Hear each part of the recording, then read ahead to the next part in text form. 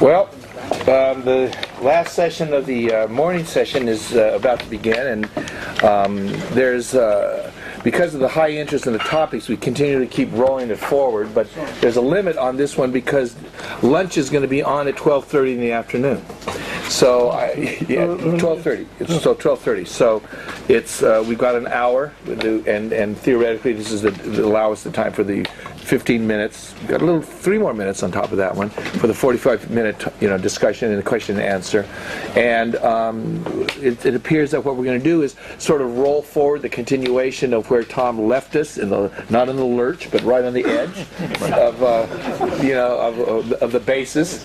And then there will be a dialogue with we'll continue forward with this and play this one out. So, Tom? Yeah, maybe what I was thinking is, because I know there's still some questions left, so let's maybe just finish the questions on this, and then, we'll talk about a few things. So, let's go with the next. Tom, what's magic about the 4%? Interest rate. What's magic about the 4% is that, I heard someone argue that there's, lease rate, but in fact the interest rate, that one component of the carrying cost of almost anything is the cost of financing it. So if you buy gold for the purpose of trading the basis or doing anything else, you have foregone being in cash and investing that, for interest with a bond or CD or whatever it was.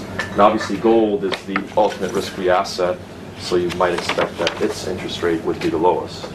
But nonetheless, that would be the main component. But it's also interesting that typically you wouldn't see this, like if interest rates are at 8-9%, this number doesn't really go up quite that high. It could go to 6, let's say. And this 4% is not any more magic than this has been a number that has been consistent over the last few months and few years. So the 10-year bond is getting up towards 4%. If it got up, as I expect, maybe 10%, you'd expect that to go to 6 or 7, something like that? Well, it depends on, what the spot demand for gold is. If the bond is going up because people are selling the bond and they're trying to move further up or down the Exter's pyramid, becoming less risky, that means going into gold. That means this would actually be lower.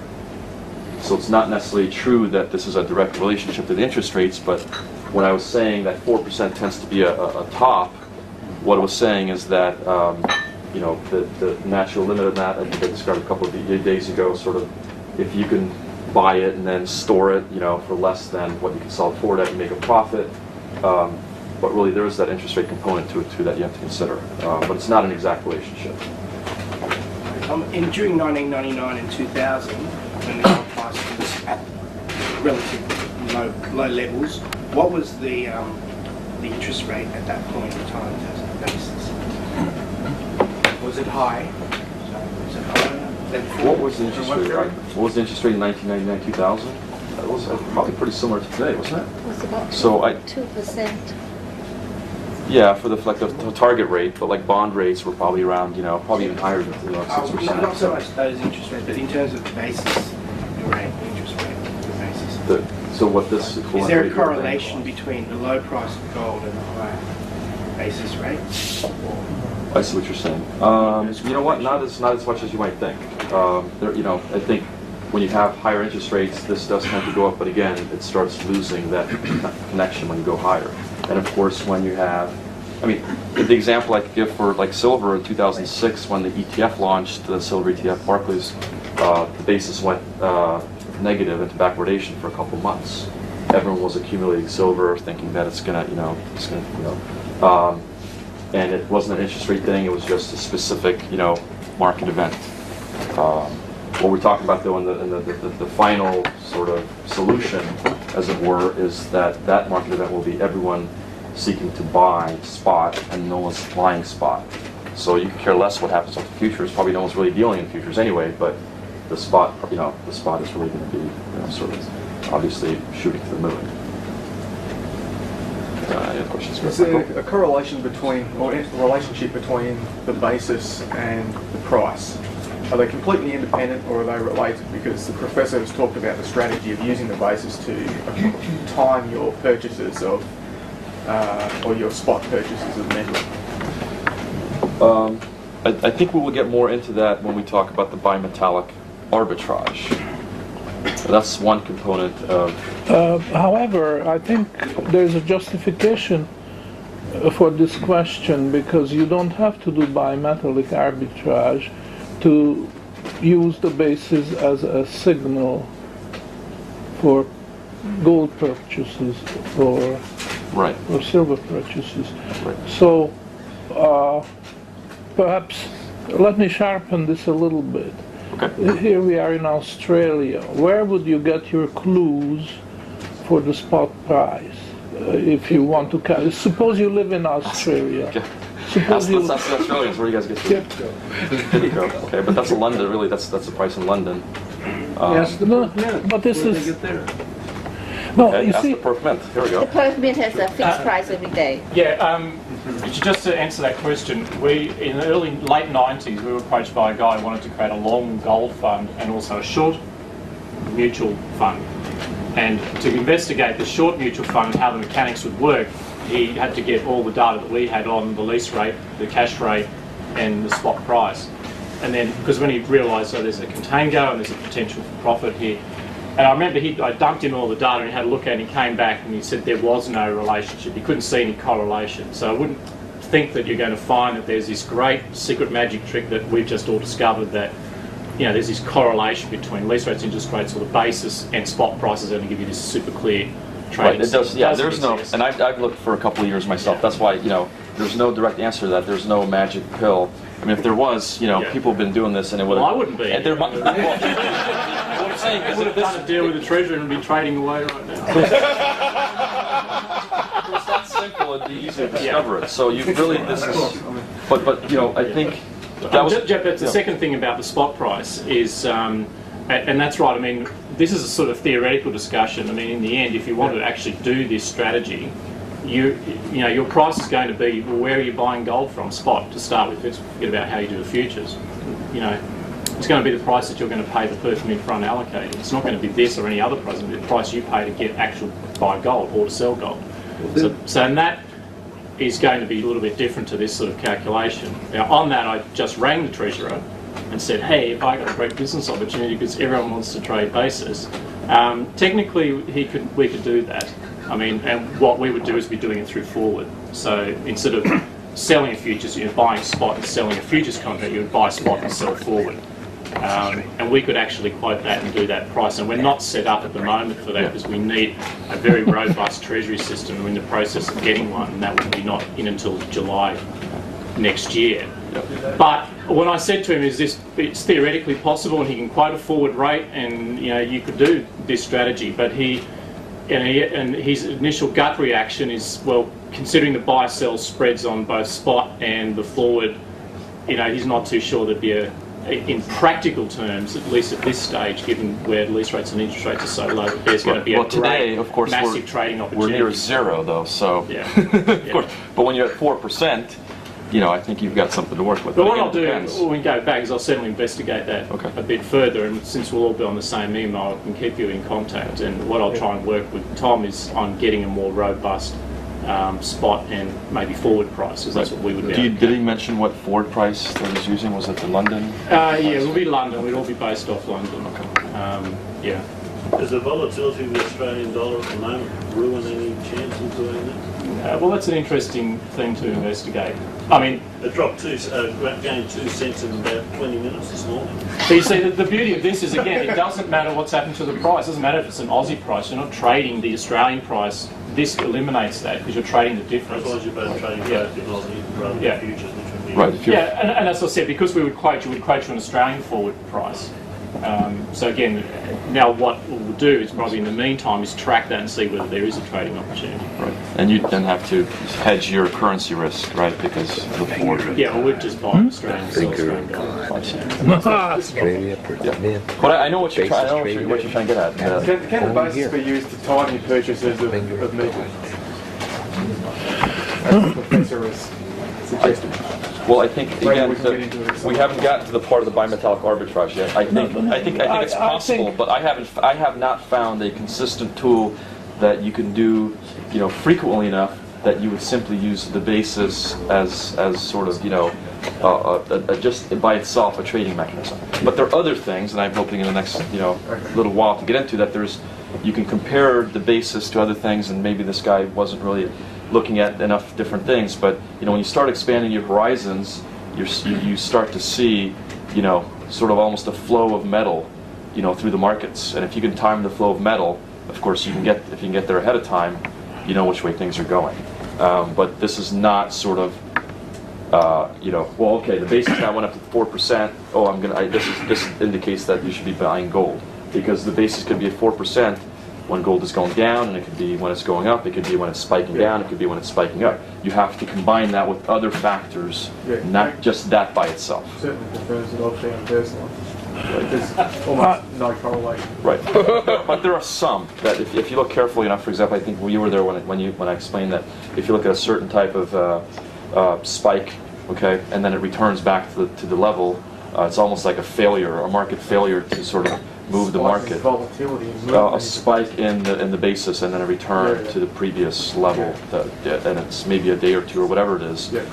Typically, shortly thereafter, you see a major market move in the opposite direction in the price.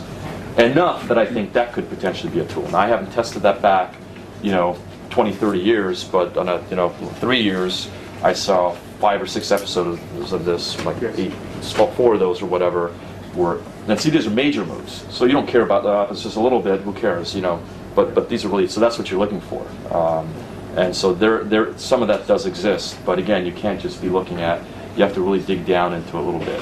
That's what I've been doing this for a couple of years, and again, like I said, if I had already figured this out, I'm not the kind of guy that wouldn't be happy just doing it myself and making a bunch of money. I wouldn't need to come here and be teaching anyone. And I'm not that generous either. So if I could do this myself, I'd rather just be home, sitting in my trunks and trading this. So this is an ongoing process. There are certainly things that you could use the basis, and I've actually done it myself. But this is not something I could sort of say, throw it out here, and without any sort of understanding of these the fundamentals, you could just figure this out. This is a learning process, and I don't expect that. You're probably like this far. I'm probably here, and you want to just keep increasing your knowledge. And the way I view it now is much more that it's added a totally new dimension to my analysis and the way that I trade. And I've actually seen it improve my trading.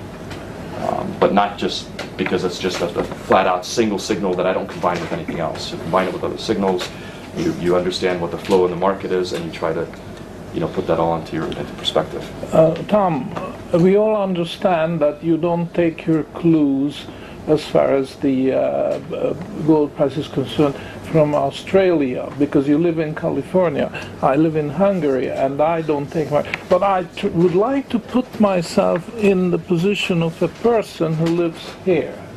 Yeah. And I would like to be able to suggest that there is a local basis here in Australia and how to calculate it.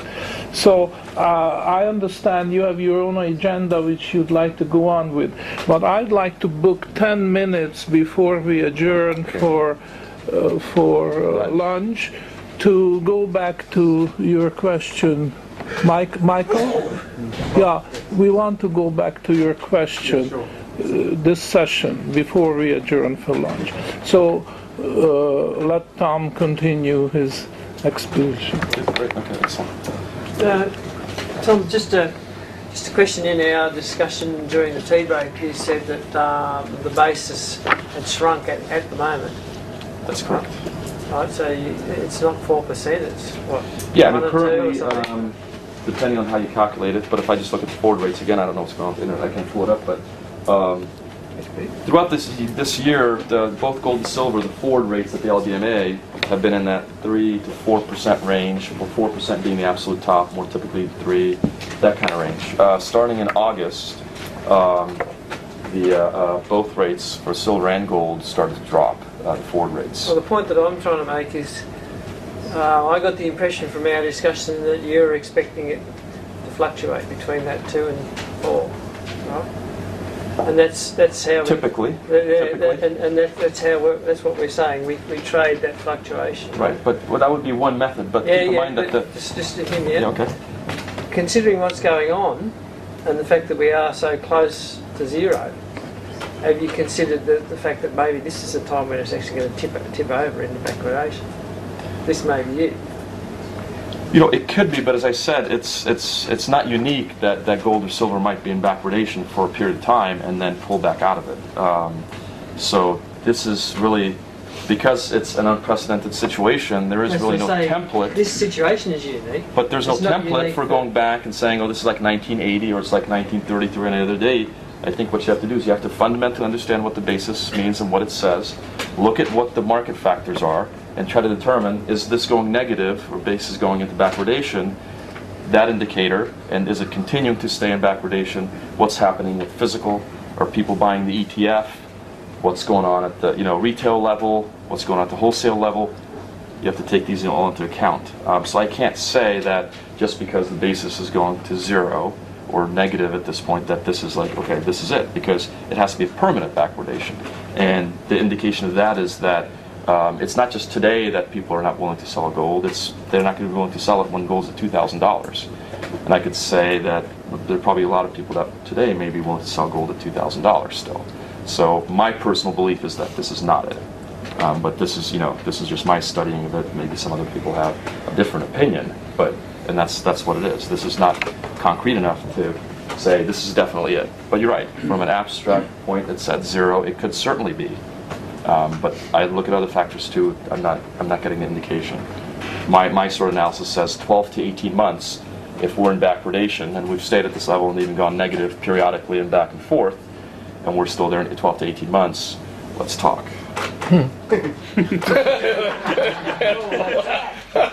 About what?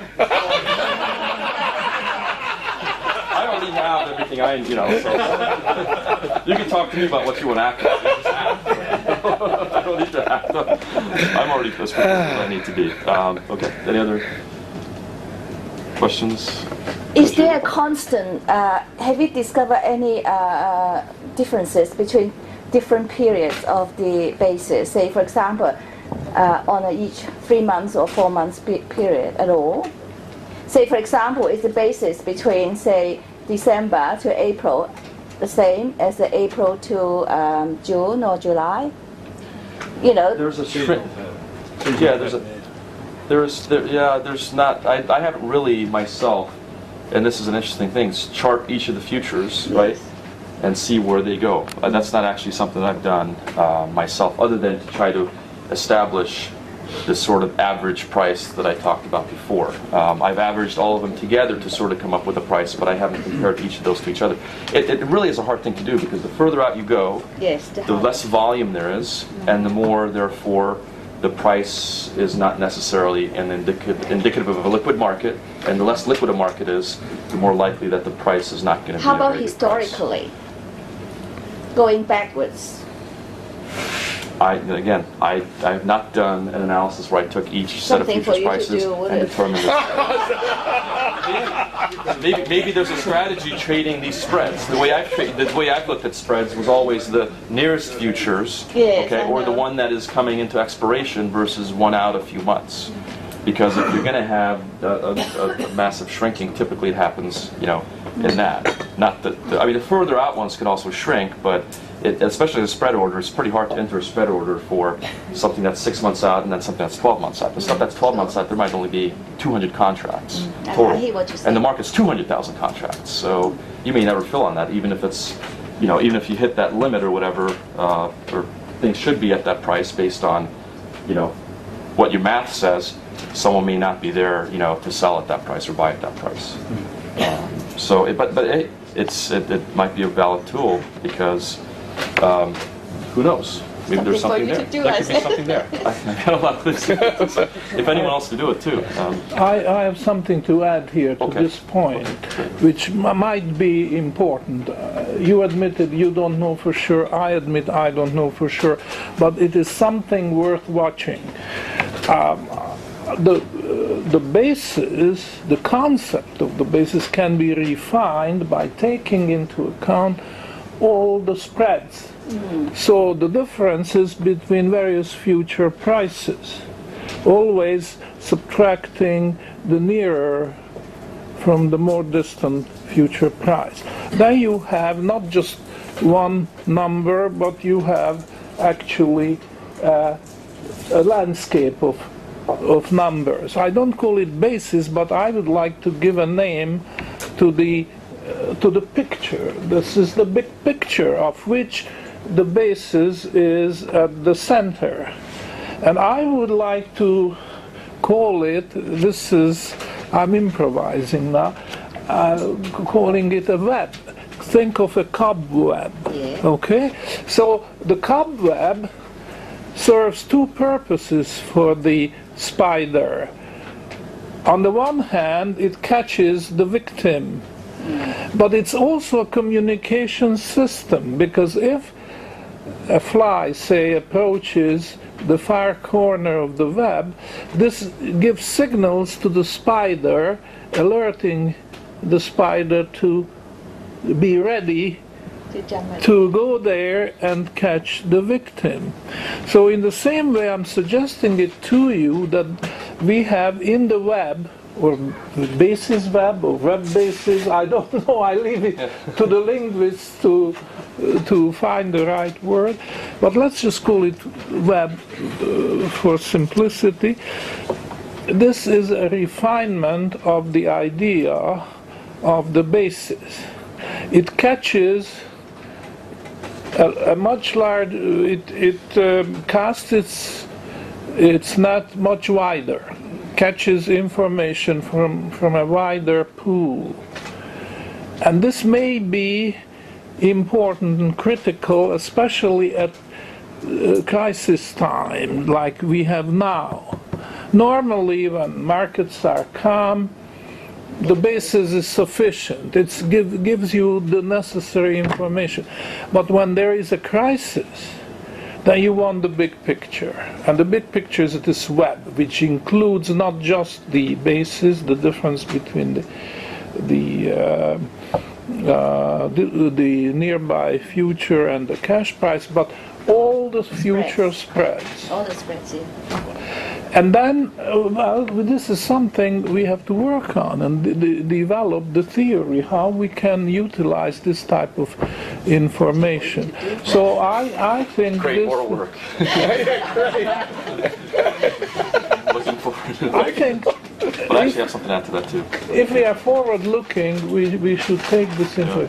I remember when I first met Tom, we had a little discussion on the concept of a basis, and Tom was inclined to cast his net wider, and I said, no, let's focus it. And now I've come around and say, well, this was a very wise and forward-looking approach. Yeah. But still, we want to be clear. Basis is a definite number, whereas the spreads are, and we just have to make up the big picture. Okay. Yeah, the one thing I would add to that is the idea of a web is, I think I've mentioned this, that I've become aware of the importance of comparing different markets to each other.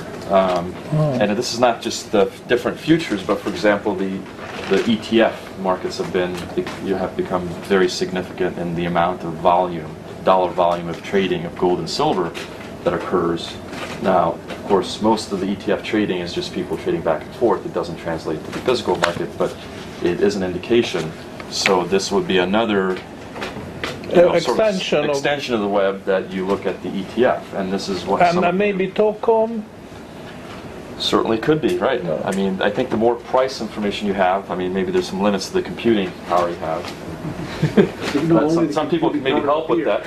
Well, yeah, but there may be ways around that, meaning, you may not be able to take a four-dimensional view of things, but, a computer perhaps can. But incorporating the price feeds, really, from different markets, because the basis is not only in time, it's also in place. In the grain, we didn't mention too much, but in grains, what it turns out, maybe I did mention it, that part of the basis is the physical location of it. It's not just that it's deliverable in 6 to 12 months, but that it's deliverable in a different location, and that there's a different price for it in that location because where it is. So there's a different price, obviously, for gold in London, in New York, not just because it's deliverable at a certain time, period of time, but just because of how much that local demand is for taking physical delivery versus what that physical supply is.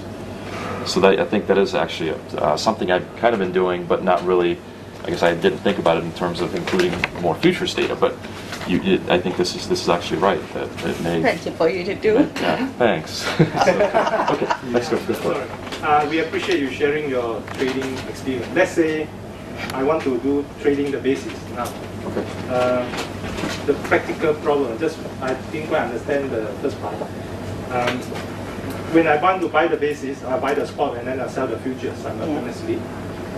When I buy the spot, let's say 710, do I buy physical or do I buy in the future market, put 10% and then the margin, and then I get one contract 100 ounce?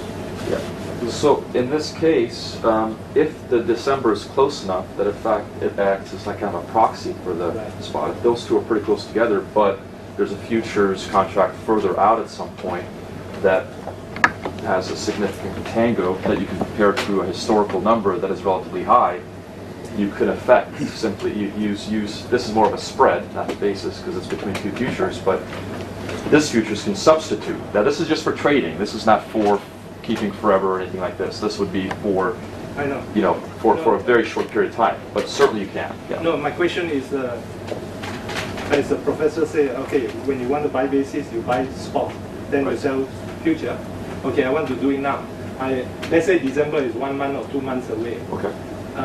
When I buy 710 cash, do you, from your experience, do you enter a contract 100 ounce without taking physical, just put 10% and hold a contract, long position? Hold a long position and then you sell short? That would be a spread, not... Right. So what you're saying is you can take the December 08 and hold the long position in this instead of buying physical. No, you take long in spot price? But if you take long in spot price, you're paying cash and for 100% and receiving, right? Receiving. The 100 ounces. Yeah. So then to enter into a basis trade, you would short the December. Short the December, yes. Correct. And you would have to put up some, you're right, you would have to put up some margin, 5 to 10%, whatever it is. And then, in effect, then you would have the basis trade. So when the basis come down, let's say from 4% drop, I will sell the basis. The cell phone is going. Sorry. When you buy the basis now, so we unwind, you sell the basis. So you unwind your position. You sell your spot, then you buy your future. Correct. I'm sorry, yeah, exactly. My question is only on the cash. Do you buy in full physical or do you put 10% and hold a contract? It's not cash. I would buy, if you're one contract is 100 ounces, yes. You can trade the basis, you want to buy 100 ounces of physical. Because otherwise you don't have a full offset. The margin itself is just to make sure that if you're in the hole that the contract can still be liquidated. So you actually buy physical for the cap spot? Full amount, that's right. You pay in full amount. But again, if you substitute the spot for December, you could buy the December. It's actually interesting that you could buy this December 2008 and let's say sell the June 2009, and the margin on that total is $250. Yeah. Yet there's still the potential that this could get really upside down and you could make thousands of dollars. And the most that these would probably move apart is a few $100s. So you can essentially do that by. And then you don't have to put out 100% here. That's the way I do it. I just don't have enough money committed that I'd actually go buy 100 ounces of gold and trade the futures. But many of you probably would have that have those needs. So where's the cell phone? Is this the line coming? Where's that coming from? Where's that coming from? I think it's next door. The door? Next door, I think. Oh, this? someplace in this area.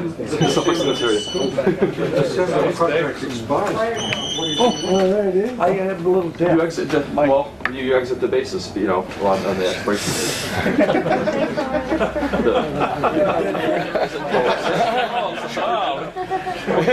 So you have this trade has 16 days on it. Okay. So you would say that in 16 days this would have to make the move, or you exit it. Now you may, it may be that you don't lose anything, or it breaks even, or you lose a little bit. So it's like anything else. But then when you're, this December contract's up, the next contract's in February. It may be a little bit too far apart now to say, well, I'm going to buy the February and then sell the October, whatever, the next December. You want to be, I think, a little bit closer. Again, the futures is not going to. This backwardation phenomenon happens typically pretty close to expiration when it turns big. So if you're a few months out, your profit potential is not that large. It may not be worth the risk of doing this as opposed to something else. Would you use the volume indicator to dictate which particular futures you would go with? Yes. So the next sort of step, if we took this further, would be that if you are in cash and then you're looking at the next month of the futures, you wouldn't want to be short this one when the volume or the open interest, then this really dives down to, pretty low. And it's actually interesting that if you chart when futures roll, this is actually an indicator itself. It's corollary to the basis, but it's a different date each month.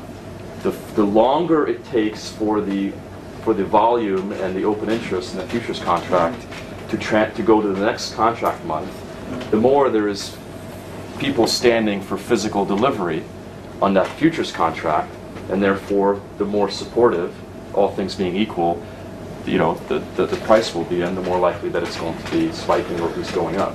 I mean, for example, in 1979-80, there were times when the most active futures contract was already like 5 or 10 days in delivery, meaning that the December contract would still be the active contract on December 10th or December 9th or something like that. I mean, it's unimaginable today. Typically now it's like 10, 15 days before, because people want to get out, and they roll to the next one. Most people don't hold contracts to delivery, and so they roll it enough in advance so they can take advantage of the liquidity. It's a race out the door. If you wait too long, then, especially if you have a large position, you don't want to be, like there's 5,000 contracts, like we have 2,500 of them. It's not going to be easy to get out. So there's sort of a race for the door, and everyone kind of jockeys for position in a way. I'm not physically, but, people see the open interest dropping, so they, based on their position sizes, they want to get out and roll to the next month. But if there's a lot of contracts being held for delivery, there's not that jockeying going on. People will literally will be sitting on these contracts.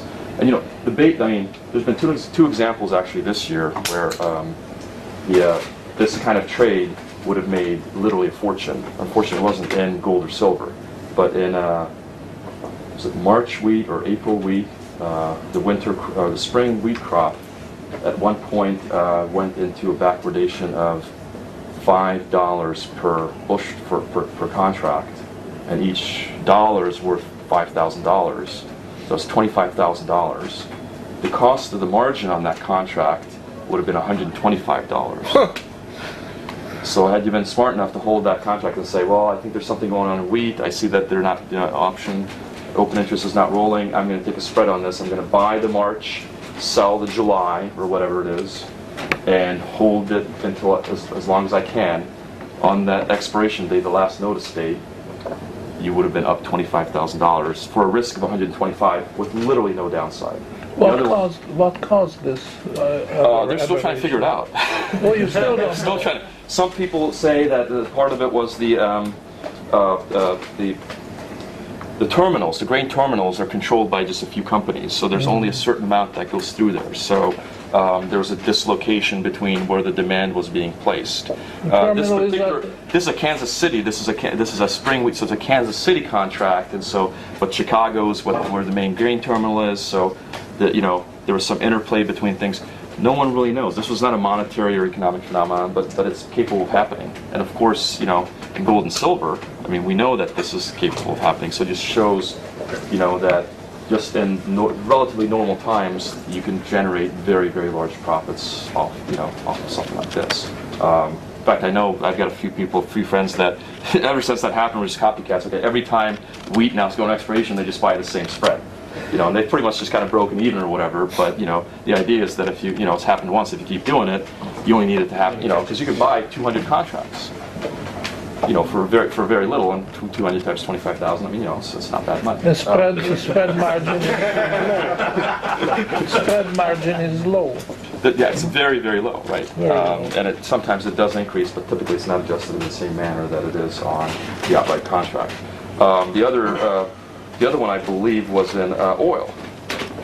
I think in these, this is very recent. This was September or October oil.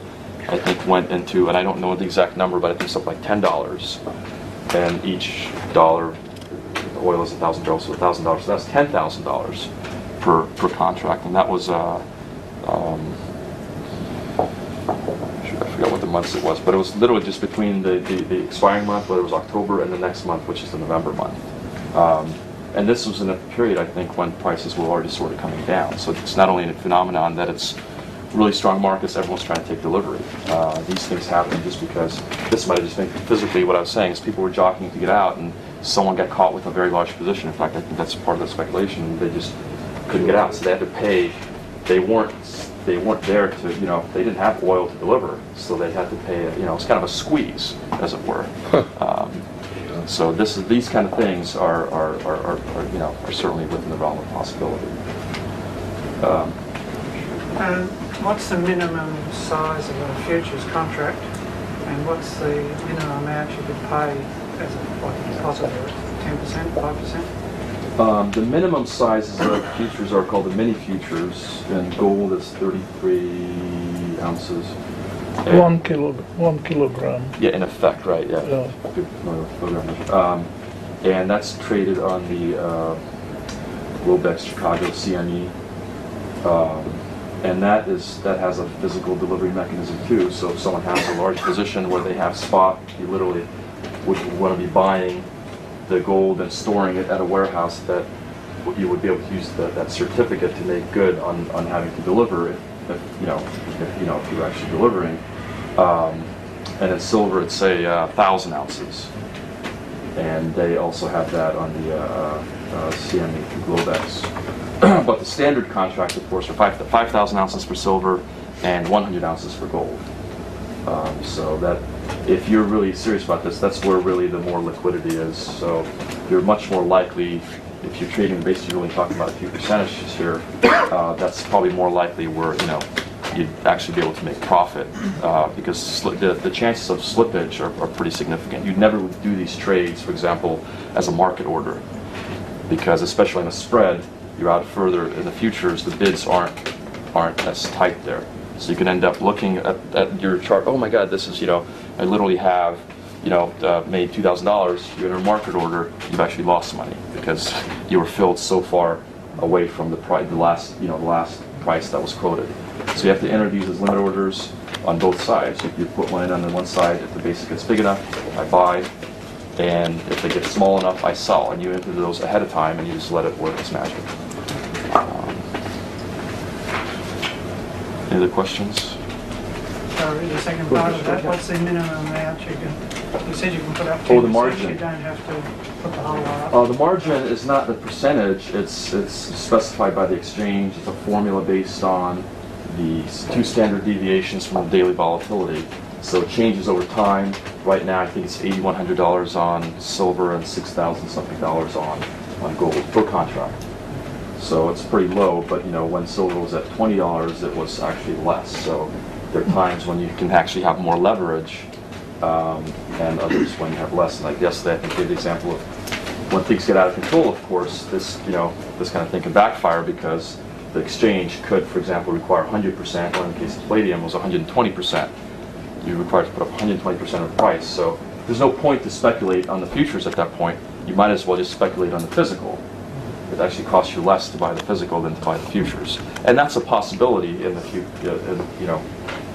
for gold and silver. That could be one mechanism that would be used, for example, if there's this delivery default that everyone's been talking about for December, which I'm ready to be proven wrong, I suppose, but I just don't see how it's possible.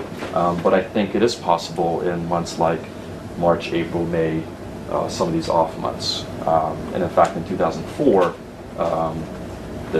there were actually some problems in silver in the March and May contracts. But like I said, the exchange could increase these margins and force people out of the market. Any questions? Tom, just following on that, it seems that the basis could be an early warning sign that they're going to raise the margin on you, because that's one of the biggest problems with future traders, the thought that they could raise the margin just at your most critical moment. So do you see the basis as a possible early warning for the margin change? I mean, it could be certainly, you know, I think the people that are speculating that there's going to be a delivery default in the December contracts, you know, they have some inputs that they're not just taking this out of the air. I mean, there's strong retail demand, you know, there's big price discrepancies, but most importantly, the forward rates have been dropping, and if you're calculating the basis, that's been dropping. These are signs that there is incipient physical demand not manifested in price necessarily, but manifested in the balance between you know, the available supply and the spot demand. And in fact, we've seen that prices have dropped, but the thing about the basis is, again, it's completely independent of price. But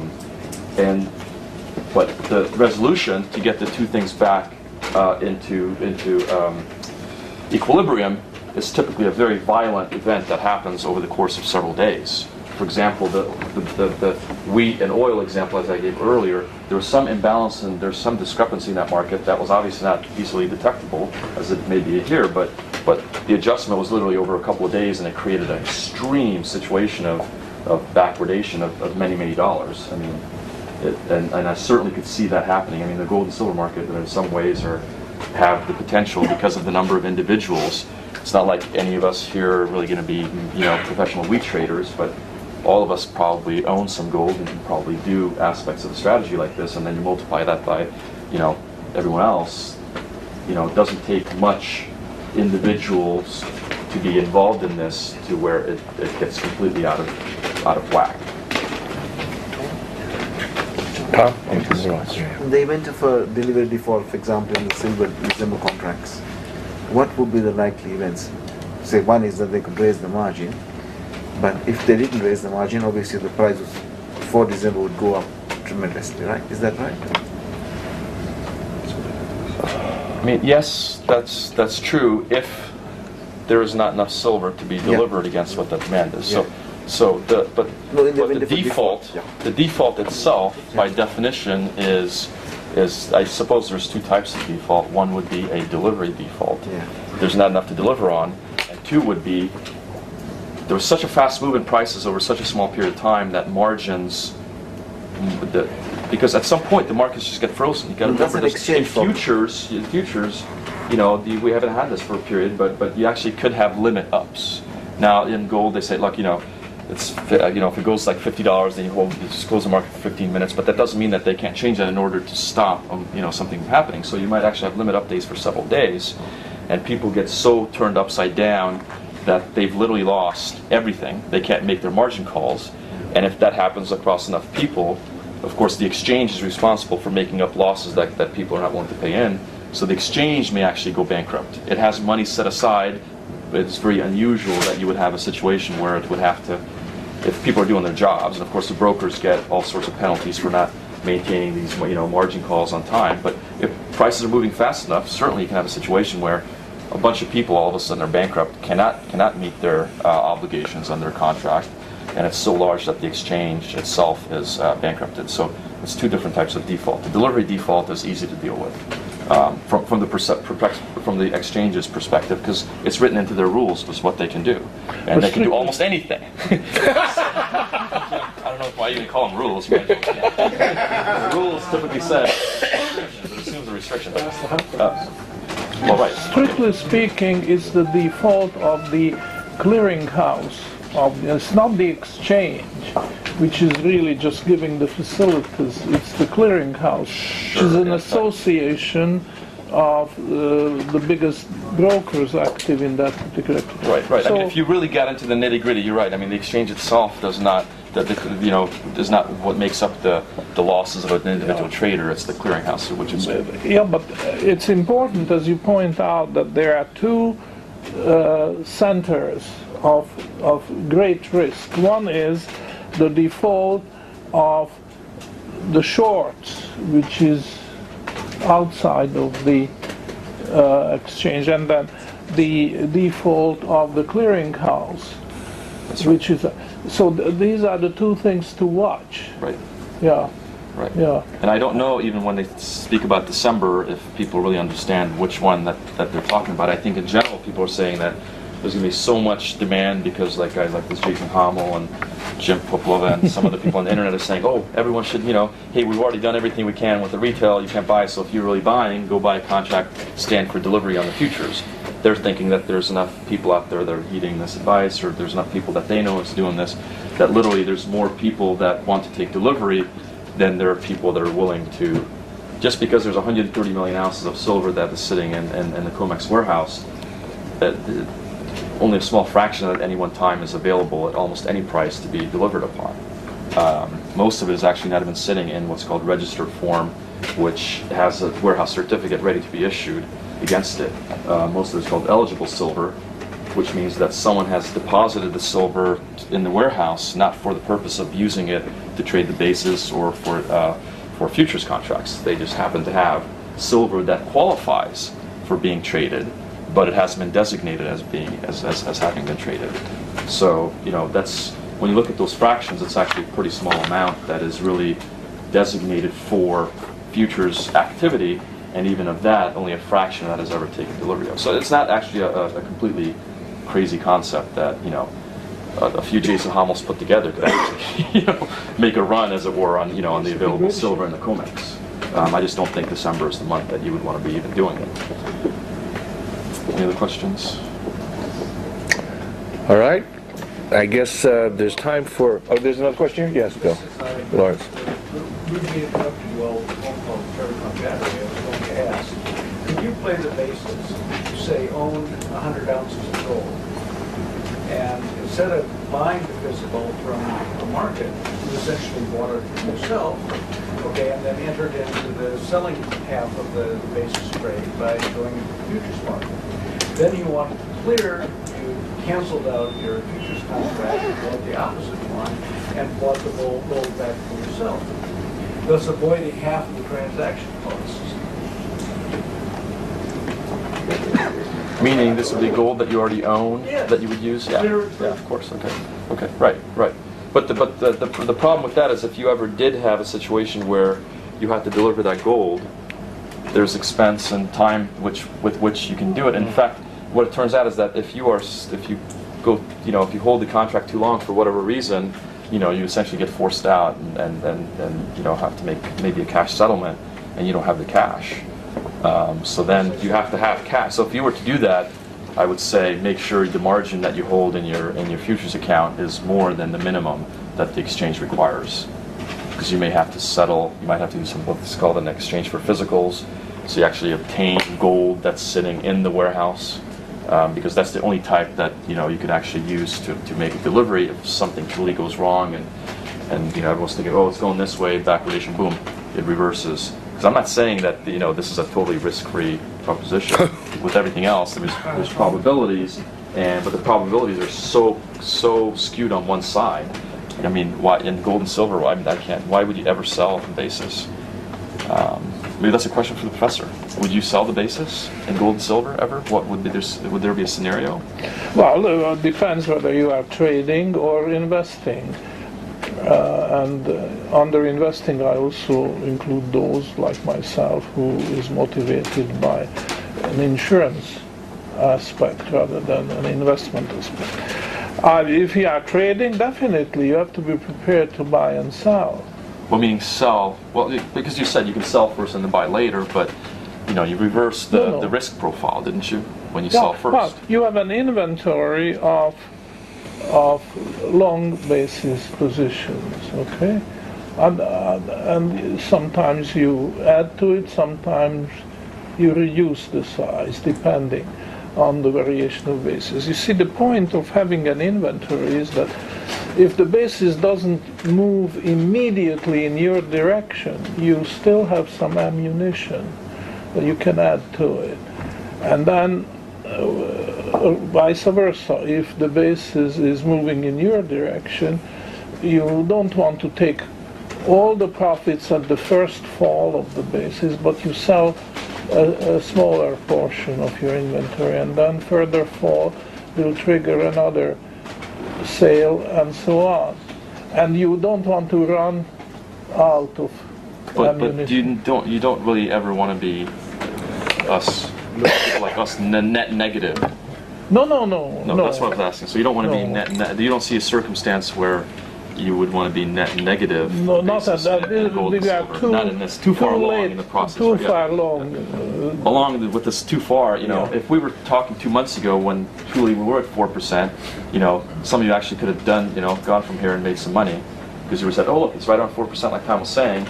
Look, I look at the market, it's 4%. Let me buy this. Okay, let me buy this spread, and you would have made. You know, something on the order of 3,000 or 4,000 per contract in silver, and about 2,000, 2,200 Another gold. question? That was 2 months ago, though. So, you know, it's hard to say now. Okay, you can go tomorrow and do a trade based on the basis because this opportunity is not available right now. But it could be in 2 months. So it's, you know, that's also an important thing here. That, well, as I was planning for this, I was like, okay, great. This is an example. I could actually give a particular example here in the session, and we can follow it to see if it made money or not. But it's too, you know, that was 2 months ago. So, any other questions? Well, we can't. We had a 10-minute one. Yeah, you have the 10-minute section. So why don't we do that? Yeah. Okay. I'd like to make it as concrete as possible. So suppose I decided to move to Australia, and I would like to use my financial resources to trade the basis. I'm a person of modest means, possibly a pensioner, but I do have an income, and I would like to follow the principles which we are developing here in practice. So it's very practical. The first question is, which city of Australia would I pick as my residence? Now, yesterday I got advice from Lawrence, who suggested that Brisbane is the most wonderful place, the best climate. You don't have to have heating system or air conditioning, etc. Today Judy told me that Brisbane sports the biggest coin shop in No, it's a sort of a reputable dealer, and then his spread is more. Okay. So it sounds to me that Brisbane is...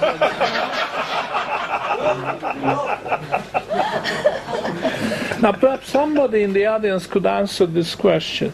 If I phone up this particular principal dealer in Brisbane and ask him to quote as a bid price and an ask price on a certain coin, which is perhaps the most current bullion coin in Australia, what would it be? Would it be... Okay. Would he be able to give me, or would he be willing to give me a quote? Both bid and ask? Yes. He would. Yes. And what delivery date would he be likely to? As long as the money is in his bank.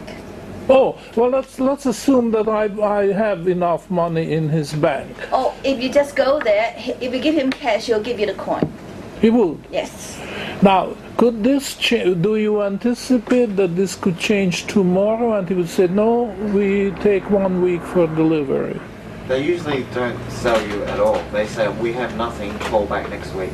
No, not my experience. Judy, look, they're telling you, call back, Judy's in the shop.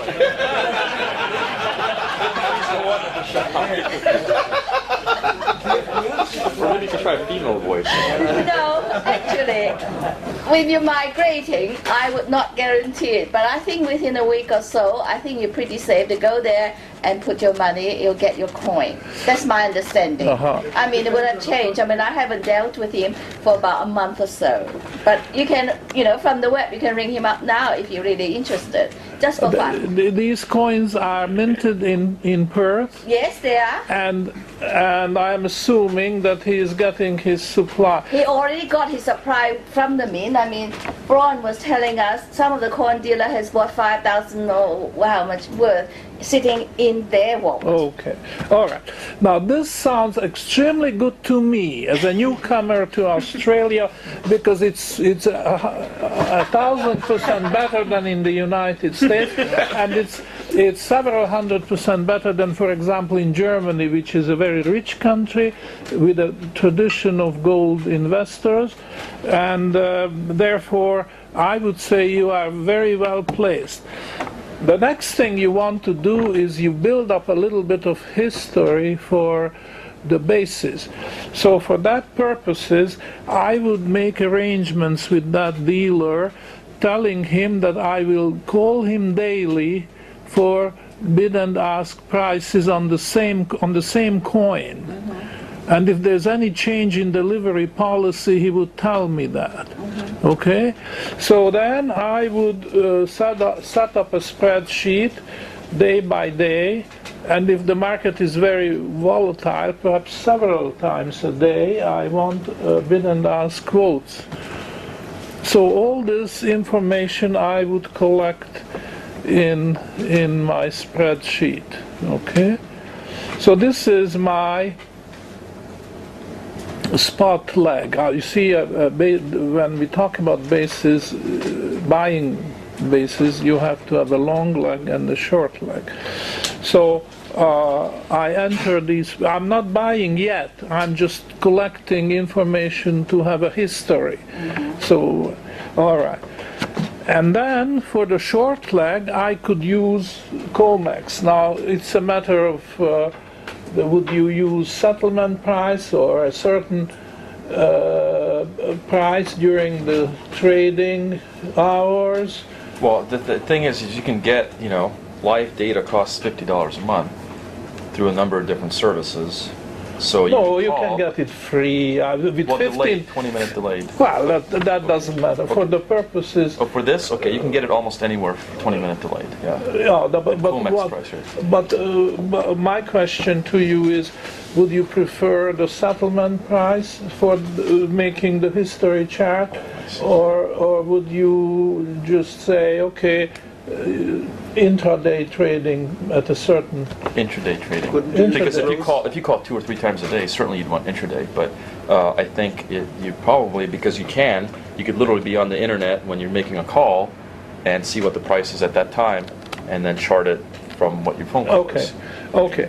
So at the same time, you try to call your dealer at a time when COMEX is in session.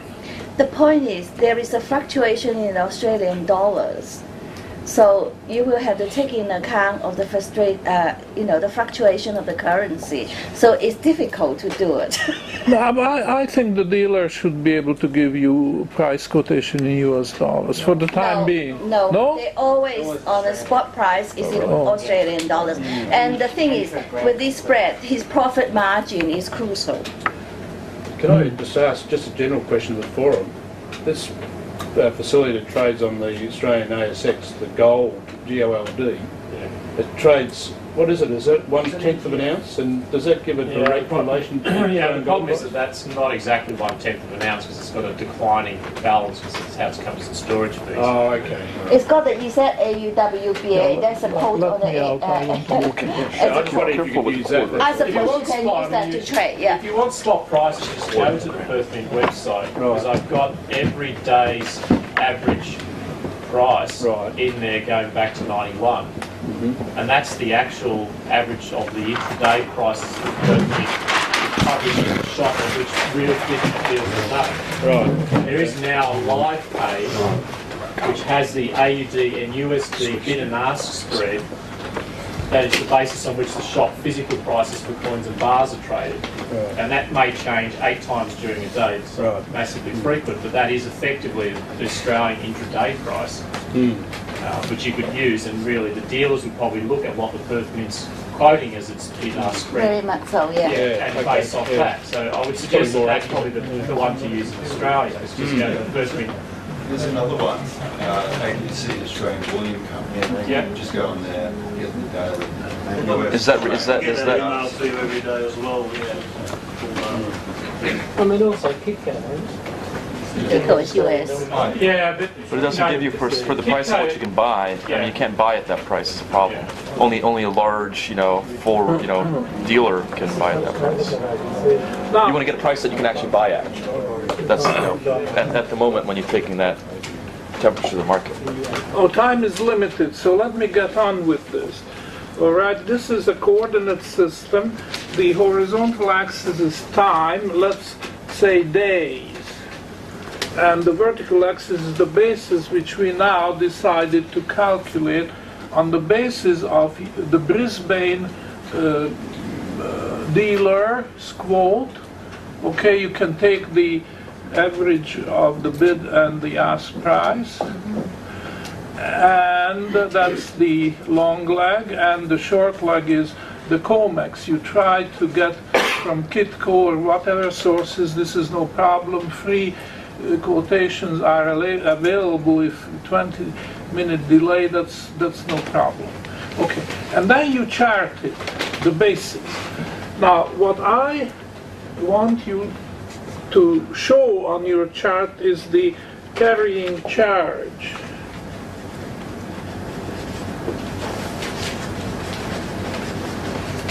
Because we know it's an upper limit for the basis. The basis we can take for granted would never get above that. And the closer you are to that level, the better your deal is to buy, to time your purchases of the coins. And if there's a spike, then you might want to buy more coins because you get an extremely good deal.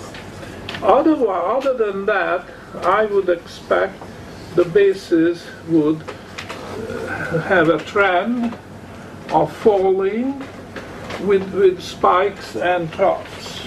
Okay? If you are accumulating, you have a strategy of accumulation. In other words, you never sell, you just buy. Now you don't buy on payday, but you wait after pay. You have the cash sitting in the account in the same bank where the Brisbane dealer has it. So if you have a spike, you give him a buy order. I see. And after next payday, you do the same. So the timing is guided by your chart. This is your personal basis chart, okay, which is different from somebody else's who is buying his coins in Germany or in the US or wherever. And I think what I hear from you, you have a great advantage over people who live in the United States and Germany. We can't buy any. No, I think you can buy with a very high premium. You're right. Which means the basis is that much lower. Yeah. But anyhow, this is a starter, and you can paper trade for any length of time when you build up confidence, and then you can start with real money and get the coins. By then, I think he probably sold out. No, I actually, the same remark. I don't think they would get sold out. For good customers, they would say, we deliver at a high premium. We don't want to scare you, but be prepared. No, they pick up too from you if you really now to want to trade it. Actually, you can if you if enough margin in it, because they're trying to coax you to sell them back, and they make the profit. Yeah. Okay, there was a question there. When you were saying the other side of the leg is the COMEX price, is that the futures one? Because the basis is between the spot price and the futures price. So the spot price you're getting from the dealer, and the COMEX price is your futures price, is it? Yes.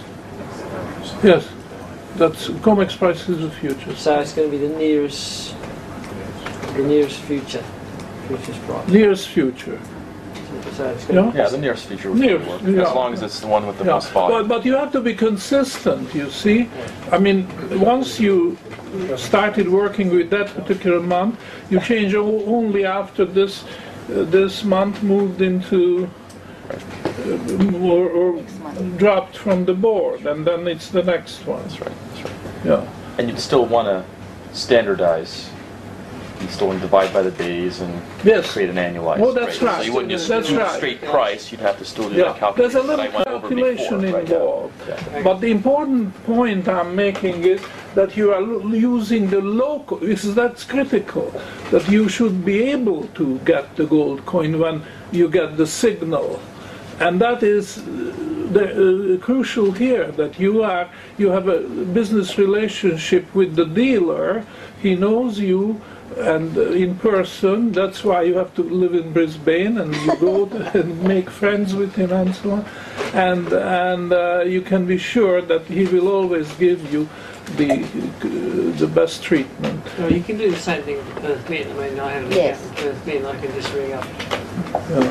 I take one more question, and then I will ask Michael to say if this more or less as a good start to because we all started with your question, right? Okay. Just on the comment there about the buy and sell, you could do that with unallocated gold. Yes, you can. ABC, for instance, it's $8 above spot to buy allocated gold. So you bought it when it's in the peak and then sold it on the drop. Yeah. Would that be similar to doing what you're saying? Yeah, true. Could you? Because I think you understand this. You can buy allocated or also unallocated gold from Braun in Perth Mint. Unallocated gold from the mint. And you can do that on the basis. And you can buy or sell because you already have the gold in their mint.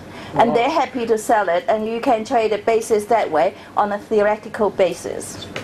But that's not a selling strategy, though. We should maybe specify that this is an accumulation strategy. That's an accumulation. No, even so, you can still do that on Not going theory. to trade the basis like this, that the way Professor is saying, though, that you would want to sell. This is gold you don't want You to can ever still sell. use that much better than trading, of course.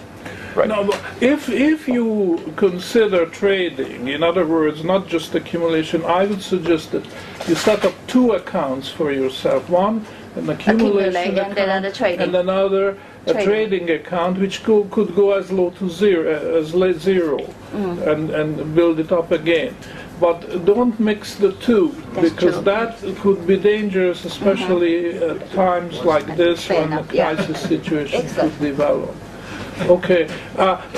Concerning unallocated gold, I would like to be sure that the Perth Mint doesn't do naked selling. Not according to Braun. In that case, I would consider unallocated gold. Well, I would add that only if the premium on the physical gold coins that you could buy is so high. But I'm not trying to but really, I mean, if physical buy unallocated, allocated, whatever. I don't care. Unallocated is just what I would say is that for us in Australia, probably maybe it's a team exercise that we need to do. Is that what we have is we have the Perth Mint website with a spot price. We have the ABC website quoting a price. We have GOLD and we have our warrant on the ASX, which are also intraday live price data. So those are all Australian gold prices for various things. I think if you charted all those intraday, you would probably get your spot price, your real underlying spot price.